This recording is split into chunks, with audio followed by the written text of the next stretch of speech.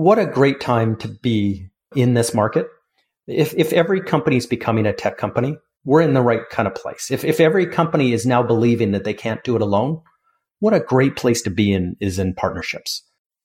Welcome to the Ultimate Guide to Partnering. In this podcast, Vince Mencione, a proven industry sales and partner executive, brings together technology leaders to discuss transformational trends and to deconstruct successful strategies to thrive and survive in the rapid age of cloud transformation. And now your host, Vince Mencione.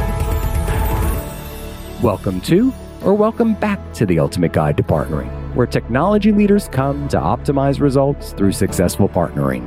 I'm Vince Mencione, your host, and my mission is to help leaders like you unlock the leadership principles and learnings of the best in the business to get partnerships right, optimize for success, and deliver your greatest results. The Five Timers Club.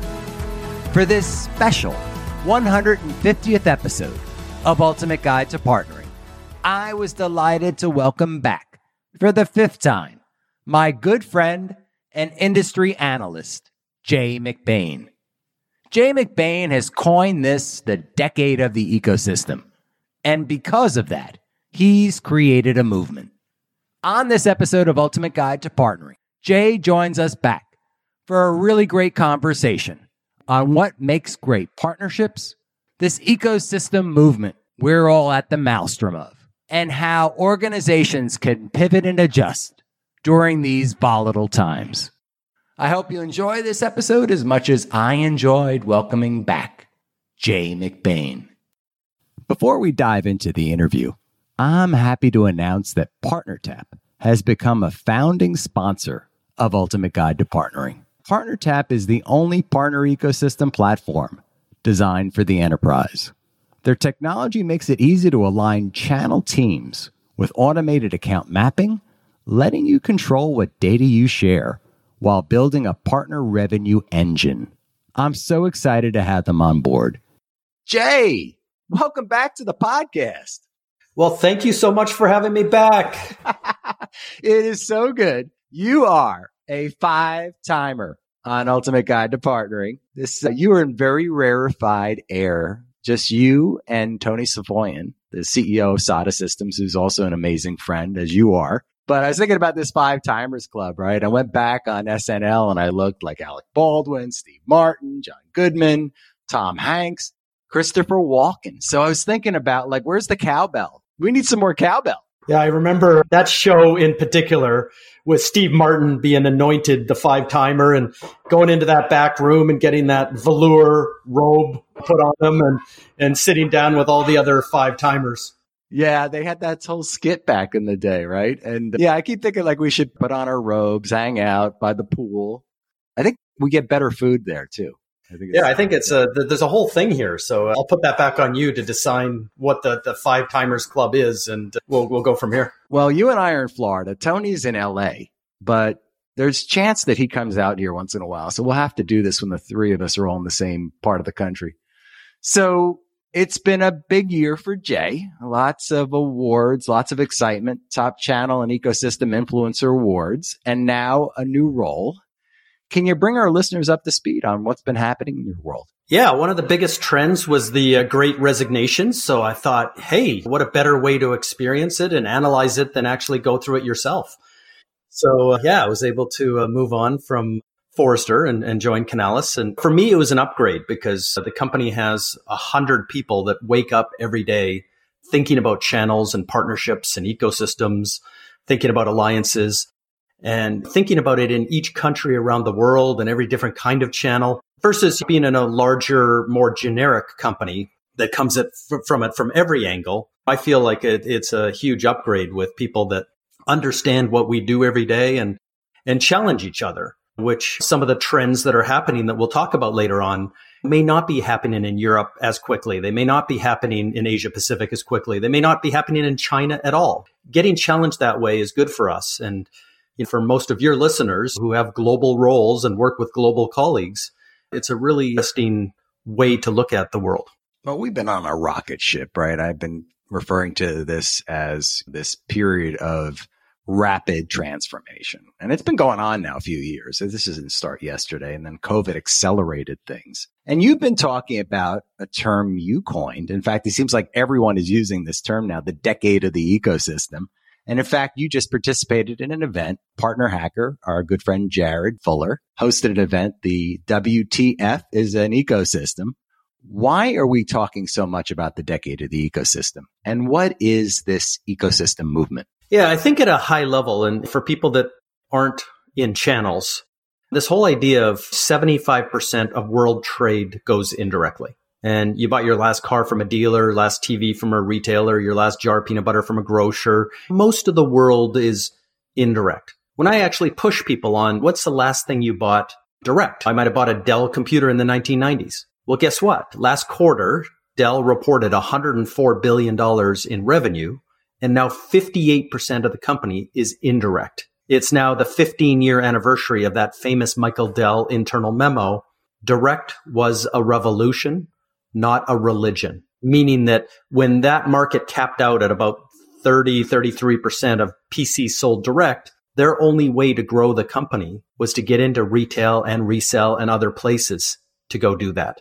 And every company comes to this epiphany. You might have bought insurance direct from Geico. Well, the fastest growing part of Geico now are their brokers, their agents, and those people in your local communities selling Geico on behalf of the bigger firms. So every company in every industry is looking at this direct and indirect split, looking at the power of these local partners of all types.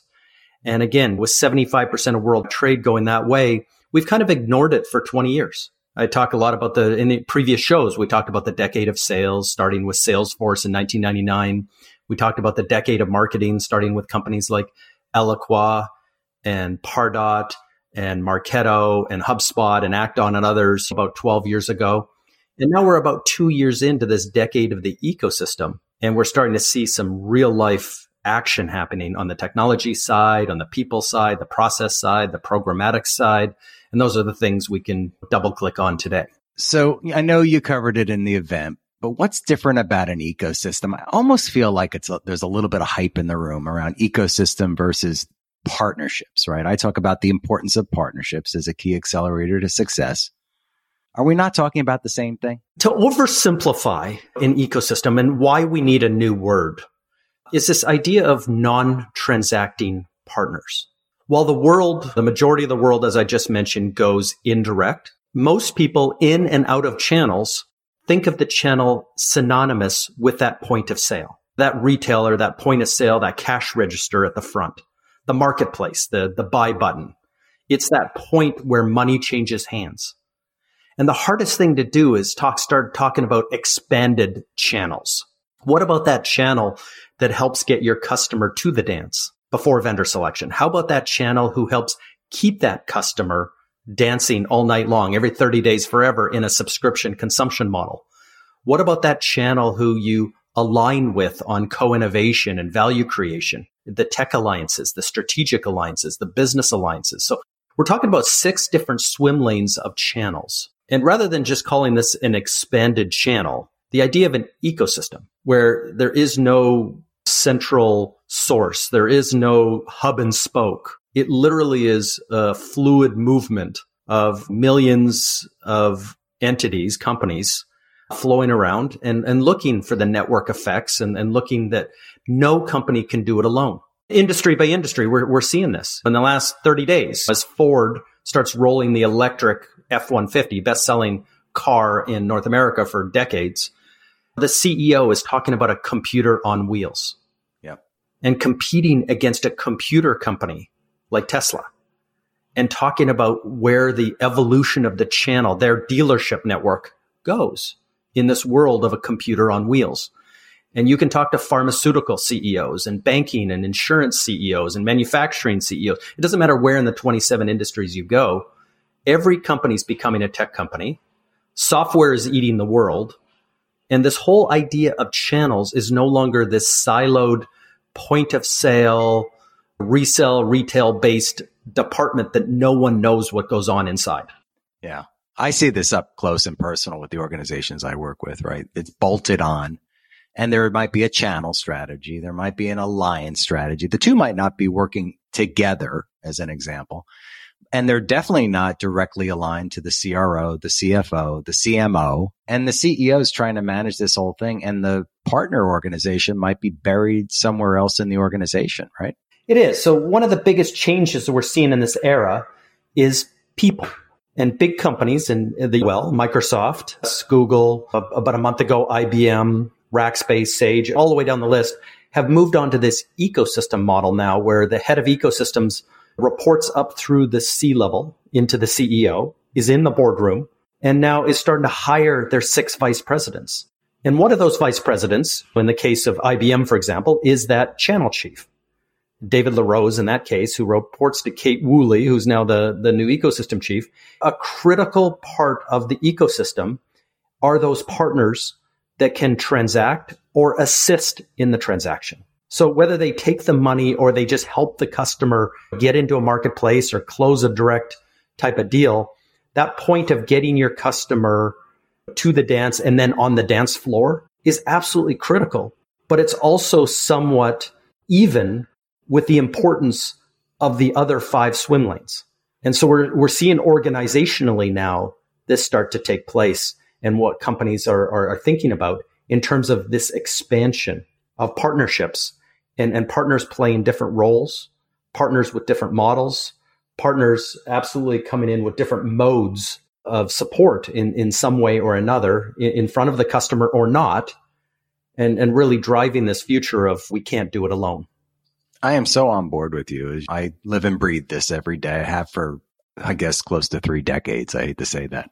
And I have embodied a set of operating principles around this because I feel, and I just did a podcast on the 4 dysfunctions, right? There are several dysfunctional areas where organizations fail here, but also believe that organizations can be successful if they align around a set of operating principles to successful partnerships and partner ecosystems. I thought maybe we talk a little bit about this today. Like what you talked about just now, I call the organizational victory. How the organization needs to align foundationally. Before we lock arms with partners and build this ecosystem, we got to get it right internally. And I talk about mindset, commitment, and a shared vision or purpose because I feel like mindset, like if we don't have the right mindset and culture, we need to get that right first. It's like the soil. On the commitment side, commitment, I hate to be negative, but commitment's hard. Like, especially now, like we're going to talk about what's going on in the economy right now, but organizations are under pressure to perform. And commitment also means time and organizational alignment. And then the vision, like getting that group of executives, those leaders, the 5 seats at the table aligned to what we want to go drive together and performing together, continually sustaining. It's hard to do, right? It absolutely is. And one of the biggest changes, by the way, is in organizational alignment. When I talked about the channel being a silo, that's not only for tech companies. The head of dealerships at Ford sits out in a silo and has a head of dealer marketing, dealer sales, dealer operations, dealer finance. That person looks more like a CEO, general manager, than they do a divisional line of business leader. And so company by company, this whole idea of the silo is breaking down in an ecosystem space. The reason is those people that are driving the ecosystem are actually driving the other lines of business and are very supportive. So the one big change we're seeing is this embedded model of people. And instead of assisting marketing, for example, with those first 28 moments that a customer goes through before making vendor selection, you embed channel professionals, ecosystem professionals in that marketing team who directly report into marketing. And as the direct marketing team is trying to earn 1, 2, 3, 4 of those 28 moments, you've got the people in the room that own the other 24 of them. And together, you can drive more customers to vendor selection in your favor. In the sales department, you've got people that own direct sales. You've got people that own traditional channels, and you've got people that own distribution and marketplaces and all the different things. Well, guess what? When you embed the people and have indirect and direct working and actually don't care as much about how money changes hands, just so that you sign on that customer for the first 30 days. In that next, after that sign on, now you need to renew and retain that customer every 30 days forever. You have people in the room in customer success now, reporting to a customer success vice president that's leading adoption, integrations, stickiness, upsell, cross-sell, enrichment. The target on customer success now in a subscription model is 108%. For every company we lose, we have to double up another current customer to hit those numbers. And guess what? Just like those early marketing teams, we own certain moments and our product earns certain moments over time. But the vast majority is that an average customer has 7 different partners that work with them over that lifespan that never ends. And so therefore, having people embedded in customer success that are really focusing on those third-party elements that drive those important things towards retention is absolutely critical. Same thing goes for product, technology alliances, the hardware, software, and even services that go into co-innovation, the strategic alliances, the business alliances that tie up into business strategy and go to market. So this embedded team is really interesting, and it doesn't model the channel of the past that all report into another department. It models actually what we saw 10 years ago in data science. And back then, the CTO or CDO or whoever was hired to drive that didn't get and build an empire below them in the organization. What they did is they embedded all the data scientists into the lines of business. They sat in that marketing room. They sat in the sales. They sat in the customer success rooms and the products. They dotted line back into the CTO, but their best work is working with others that are solving, very critical problems for the organization. That's what I'm excited to see from organizational changes in an ecosystem versus channels. You mentioned Microsoft, and I was thinking as you were speaking about how Microsoft has embedded partner across customer success, across marketing, across all these other areas of the company. How do you remove the silos? I know how Satya did it, but it took a lot of work, a lot of engineering, bringing people together and changing behavior. But what do you recommend for our listeners? Yeah, so Microsoft had an advantage. For 40 years, the company really has had channel in their DNA, from the early days of Bill Gates right onwards.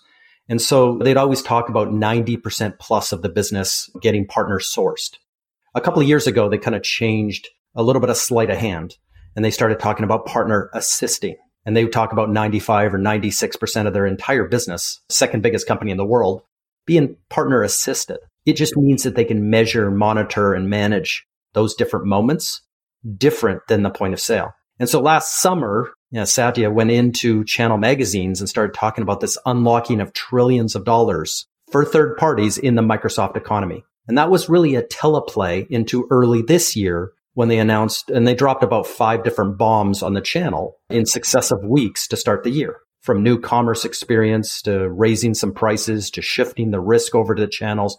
But the biggest announcement and longest term impact on the channel is this new point system. And Microsoft, which forever has had this gold, bronze, silver type of tiered program, has now gone to this algorithm. And the Microsoft program now kind of looks like Google SEO, where that algorithm can shift depending on what Microsoft sees as important, what they can measure, and where they want to shift behavior and focus. And in the case of the early announcement that's coming out later this year, to reach 70 points out of 100 to get to that platinum tier, you have to focus, and about 2/3 of the points are post-sale, which is really interesting. So this, not only earning a customer, but getting them to renew every 30 days forever is where Microsoft is putting most of the wood behind the arrow. What if you're not a Microsoft? Like, what do you do? So if you're not Microsoft now, the first thing I would do is study Microsoft, because I think what they've announced earlier this year, and I don't think the announcement went that well, the shock and awe strategy was a bit too disruptive. And a few weeks ago, the channel chief quit, and they're about to announce a new one in July. But the fact of the matter is, this new commerce experience, every company in every industry who are going through changes into subscription consumption models, into usage or value-based models, product-led growth, all of these shifting models, according to research, Accenture research, it's 76% of companies are moving into these models. In those models, every single company in every industry have to build their own new commerce experience, which is to say, if a customer buys a subscription or consumption of some type, that becomes an object, like a network object. And whether that's indirect, whether that's through a marketplace, whether that's direct, whether there's 900 different ways to buy, but it all comes back to a single object that can be managed. Every company's going to have to do that. More importantly, is every company's going to have to put out their own point system that isn't focused on that point of sale, that doesn't pay out all the dollars at point of sale in gross to nets. What ends up happening is almost every company I work with overpays about 50% of their partners and underpays the other 50%. So there's no perfect calculus when you pay everything front and back end margins at the point of sale, because you're assuming that they've done all the work to get the customer to the dance. They got them on the dance floor and they're going to do all the work to keep them dancing all night long. And you're kind of paying out at that level where your direct salespeople will remind you that some partners just show up at the last minute and collect the order and somehow get 30% for doing that. And then you don't get reminded because your salespeople might not even know the deals that go through the partners that they didn't even touch, because the partner brought all the sales, the marketing, the engineering, and everything, and didn't have to involve the vendor at all. So in this world of moving money around, moving it into the point of value instead of the point of sale is one of the landmarks of ecosystems. Yeah. Well, it's funny because we went through the process while I was still at Microsoft, right? We had the single largest budget item, and that was the rebates and commissions for transactions. And we had to shift it over to influence and integration and services and all the other things we wanted to do to drive a cloud strategy. Yeah, absolutely. I'm so excited to welcome Athletic Greens as the latest sponsor to Ultimate Guide to Partnering. Friends who know me well know I've made taking a green drink supplement part of my health ritual for over 20 years now, and it has made all the difference to my health and well-being. About 5 years ago, I added Athletic Greens, and now their product AG1 has become my go-to green drink supplement. AG1 is packed with 75 high-quality vitamins, minerals, whole food source superfoods, probiotics, and adaptogens. It literally has replaced every vitamin in my cabinet. If you'd like to give AG1 a try, Athletic Greens is giving away a free 1-year supply of vitamin D and 5 travel packs with every new purchase. Check them out at athleticgreens.com/Vince M. Yeah. So we talked about these three. We talked about what organizations need to do. I want to talk about the outward facing. How do we build success? Like what I'll call the partnership or ecosystem victory. And these three principles align to we are now facing out at our ecosystem or a particular partner that we want to lock arms with. What do we need to go do? The first one is around maniacal focus. That is what I see, and I see this all the time. You have the great meeting. You have the slide. Everybody's like cheering in the room. We're going to go drive this. This is the objectives and key results we're going to drive against. Blah, blah, blah. We leave and then nothing happened. Crickets. So we need to make sure we're applying maniacal focus and that has communication and trust, all of these other things embedded in it. The second area is around brand and story. Like, what are we going to go do together? Like, why do we even have a partnership? Some people just line up partnerships, but they don't really have a better together story. They don't intuitively share with the markets what they really want to go do. There's a formal and informal components to this as well in terms of how you work with these other organizations and you embed into these other organizations. And then, of course, it's all about driving the Benjamins, what I call driving business results. At the end of the day, if you don't have success, you need to have that success in order to have a flywheel, right, for continued growth. What are your thoughts here? Yeah, I'd say 2 of the last 3, maniacal focus, absolutely. 2 of the last 3, though, have in the ecosystem world come back to what I call a multiplier effect. The most successful ecosystems today communicate in the language that you're talking about, not in just what the market TAM, total addressable market size is, and what market share and wallet shares. And those things are a little bit of a legacy type of KPI. What companies are now doing is saying, what is the economy? What is the ecosystem that we drive? The first company to ever do this was Salesforce. And really what you're doing is exposing your total cost of ownership. And I spent 17 years at IBM and Lenovo selling PCs. The last thing we wanted to do, and Microsoft and Intel and others wanted to do, was expose our TCO. We created the managed services industry to solve it. And now it's over a $200 billion industry, kind of solving for how bad that TCO was and is. Well, Salesforce turned it upside down and said, and this was years ago, and said, for every $1 of Salesforce you buy, you're going to buy on average 6 other software companies, ISVs, on top of it on the App Exchange. But you're also going to spend $4.32 to get it all to work. So if you're spending $100,000 with Salesforce, I hope you have $500,000 in the bank to get it to work. And by exposing it, it was really interesting because they broke down that $4.32 into a pie chart, showed exactly the money to be made, the Benjamins. How much money is there to be made on every deal, on every dollar in implementation, in integration, in compliance and security and data and automation and continuity. And here's 17 other tech services. So this spoke a different language. And Mark Benioff at the time, it was called Ohana, kind of that Hawaiian view of everybody's together. Because he'd kick off Dreamforce with 180,000 people in the audience. And those are customers, employees, partners of all types. Everyone together would talk about this economy of how many jobs it was creating, how many hundreds of billions of dollars it was driving and stuff. That Salesforce number today is inching up towards $6.19. So it's going up. You had HubSpot come out at $5.80 and Google Cloud come at $5.70. And all these ecosystem companies that are getting a head start are communicating to partners a different way. It's not about margins.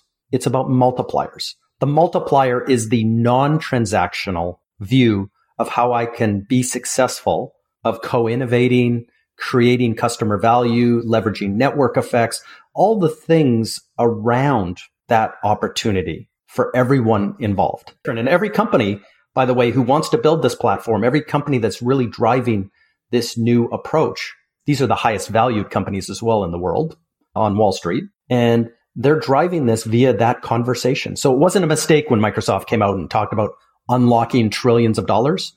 None of those dollars were margin or resell dollars. They're all dollars of working with Microsoft in that case and raising all boats and going after building the skills and the business practices and going to take advantage of opportunities at the last mile is what kicks out most of these dollars.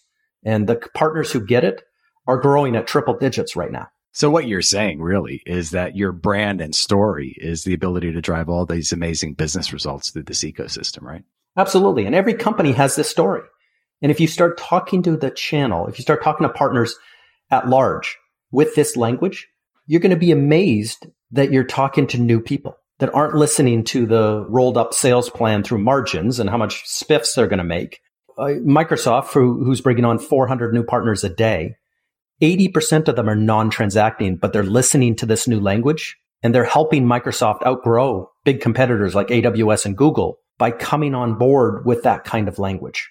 And so these are the things that every company in every industry are starting to think about. When you go into all the sub-industries within just the tech industry, there's 250 of them, how you carve out that in security, how you carve that out into the SaaS market and other markets is critical. And getting leadership over your competition in producing that language and getting your CEO kicking off big events and going into the media and talking with that language goes back to your culture and DNA. It's going to flow up and down through the organization. So we talked about this at the beginning of the episode and before we recorded today that things are a little bit rocky, a little bit like a roller coaster ride these last few months. And I talk about the last principle as being agility, right? We live in this world of rapid change. We need to be able to pivot accordingly. And we talk about thriving and surviving during this age of rapid digital transformation. Let's talk about that for a moment. Like, what do organizations need to do? We're at the midpoint of the calendar year.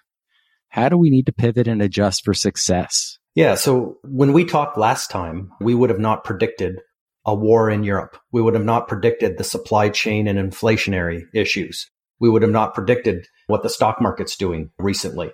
These are all things that come in waves and they seem to hit us like a perfect storm. But in the end, on top of, by the way, the pandemic, all of these are driving more focus and accelerating the decade of ecosystem faster than we had even predicted beforehand. Companies' very survival, again, cross-industry, companies' very survival is based on their ability to be agile, to not go at it alone, and to leverage partnerships at an increasing pace to not only protect themselves through these times of challenge, extreme times of challenge, but to position them on the other side of it for success. And this is, I think, for many people in the industry and for many people that were worried as each of these major macroeconomic and macro political and other things have happened, it always comes back to driving more growth in our industry as it's crystal clear in terms of how companies are going to have to navigate these choppy waters. Yeah, I think we're at a pivot point, right? I'm the CFO of a company right now, right? And I've got to perform. I've got to report back to the board, to my shareholders, maybe public or private. What do you say to them right now? Well, you got to be obviously doing very tactical things, being agile. This is not the point, and you've seen just recently that the person that built too many distribution centers at Amazon got let go. The people that got a bit overzealous at Peloton got let go. But on the flip side, if things didn't turn out this way, if the poker game ended differently, these people would be put up on pedestals and we'd be writing books about them. So some of these things is you take risks in life and you're trying to predict the future, which no one can. But in the end, as a CFO, you're going back and saying that, listen, we're not hiring 1,000 people a week like we were 3 months ago. We're starting to recognize again that venture capital and private equity markets are drying up. Their funds are drying, and we've got a lot of walking dead in terms of money that's out there right now. And we've got to be careful. We got to go back into some of the basic dynamics of running a business, generating a profit, focusing on cash flow, and start modeling scenarios that say, what if this is a multi-year 2008 level event? Maybe it's a 1930 level event, and we can't get caught flat-footed if this does go beyond the next political cycle and it becomes a generational thing. I mean, we've got to have all those scenarios in place and what that means. Underneath that, the strategy, though, of not doing it alone and understanding where our customer is going, our consumer, our business customer is going, their psychology, their behavior, their journey. This is the time to, again, double and triple click on our customer and solve for their anxiety and solve for their challenges that they're going after.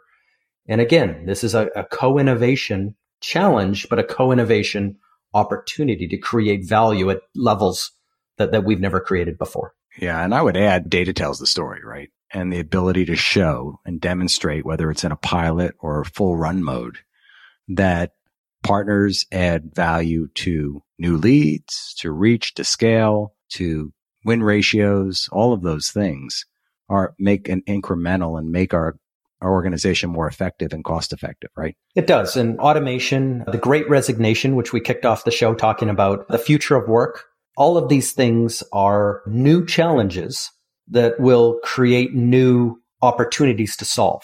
One of the examples is just the shortage of human capital. As people are reimagining their own future of work, the bigger companies are hiring hundreds of thousands of people away from the smaller economy. But in that, the opportunity for managed services, the opportunity for managed security, the opportunity for solving problems in an outsourcing way is starting to grow again by solid double digits, where it kind of capped off over the last 5 years at 24% of customers who need help. That's starting to go above 30%, saying that it was a nice to have is now a need to have, where I just don't have the capabilities, whether I'm the biggest bank in the country or I'm just that small business that's selling a flower shop down in a strip mall. You know, my needs in terms of running my business and stuff is becoming more challenged. And for the industry as a whole, this is becoming a large opportunity, again, to solve for.